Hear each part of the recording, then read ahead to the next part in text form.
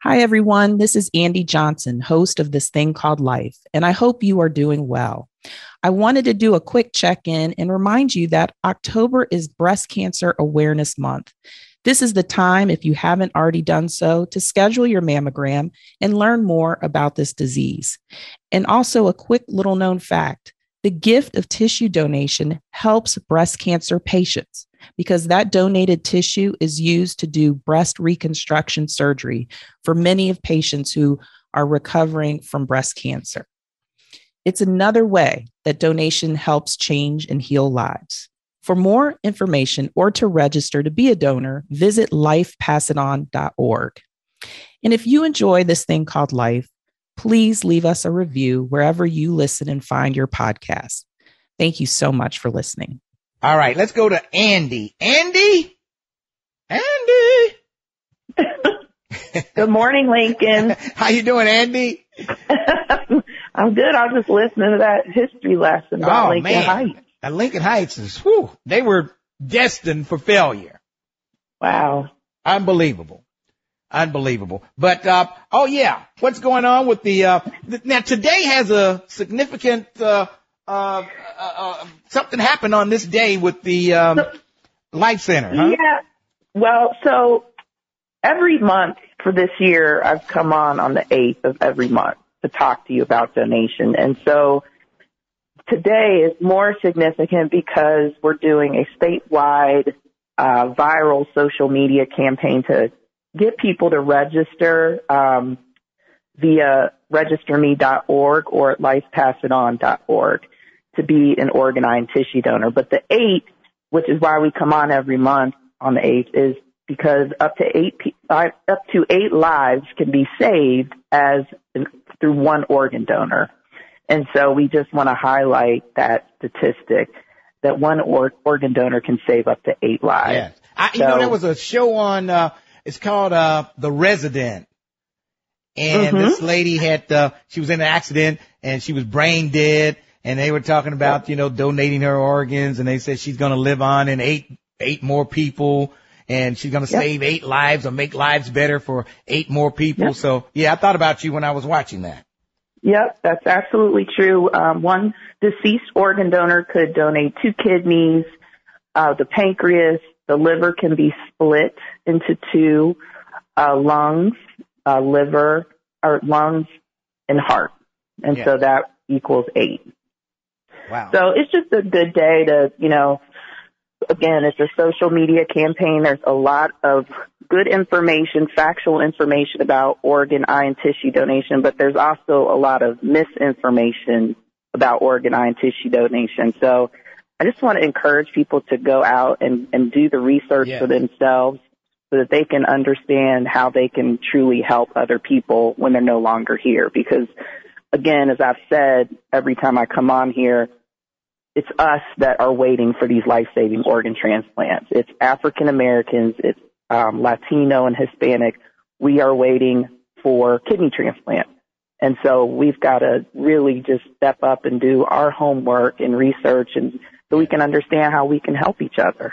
Now, here's one. I saved this story just for you because I knew you were coming on today. When I was scouring the Internet, I ran across this. This is a white woman in Colorado. She found out that the hospital wouldn't approve her kidney transplant surgery until she got the COVID-19 vaccine. Yes, I came across that as well. Did you see? Now, how stupid can you be? Now, come on. So she denied. She said, "I'm not taking the vaccine. Forget the kidney." And she was in like stage 4 kidney disease. She refused the kidney because she didn't want to take the vaccine. I think that is the dumbest thing in the world, but I don't know. How do you feel about that? Well, I think one thing this vaccine has done is it's made us even more divisive as a country, and people are very much just, standing on their beliefs. And she was against it because she said it was against her religion because stem cells were used for the development of the vaccine. So, it's unfortunate because, I think that's not going to bode well for her in the end. But, again, that's her choice. So I don't know. I don't know what to say about that, quite honestly. I mean, she'll probably die from not getting the kidney transplant than she would the vaccine. So, come on. Well, yeah. I mean, there's that, and then also her immune system is severely compromised because she needs a kidney transplant, which puts her in further in harm's way, with the opportunity to catch COVID. You know what I'm saying? So, yeah, that's not a good situation, Lincoln. Let's talk a little bit about liver donation. I guess October is also liver awareness month. And yes.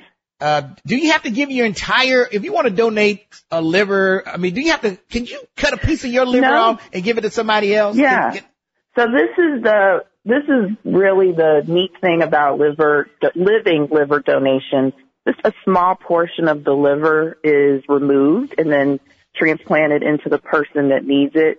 And then your liver actually regenerates itself. So it grows back. And so many situations where you see living liver donation is with children. So if there's an infant or a baby that needs a liver transplant, a lot of times the mom or the dad will be the living liver donor. Actually, a coworker of mine, she donated a portion of her liver to her brother a few years ago who was battling a fatal liver disease. So it does happen, and about 8,000 people are waiting for liver transplant. Wow. And with liver disease, there's no dialysis. You're just going to get sicker and sicker and sicker. So those patients really do need, an liver transplant. All right. Quickly. Yeah. What's the website address? lifepassiton.org. So go there. That is a place where you can get the facts about organ, eye, and tissue donation and not misinformation. So I encourage people to go to our website, learn more, register. And again, they can always call me and ask questions. I've gotten a few calls after we've done these segments, and people have questions, and that's great. So what's your number? You can call us 558-5555. 558-5555. Ask to speak to Andy Johnson, and she'll give you all the information. We missed you at the breakfast, but your people were there, and they had a great time. I took pictures with them and everything. I know. I saw it. You were like the rose in the center of that picture, just grinning. I loved it. I was like, Lincoln is having a great time. Oh, yeah, we had a great time. It looked like a lot of fun. Yes. We missed you there. Maybe next time you can. Next time, yes. All right. Andy, thank you for joining us this morning from the Life Center Organ Donor Network. Thank you so much, Lincoln. We appreciate you. We'll Thank talk you. to you. Thanks.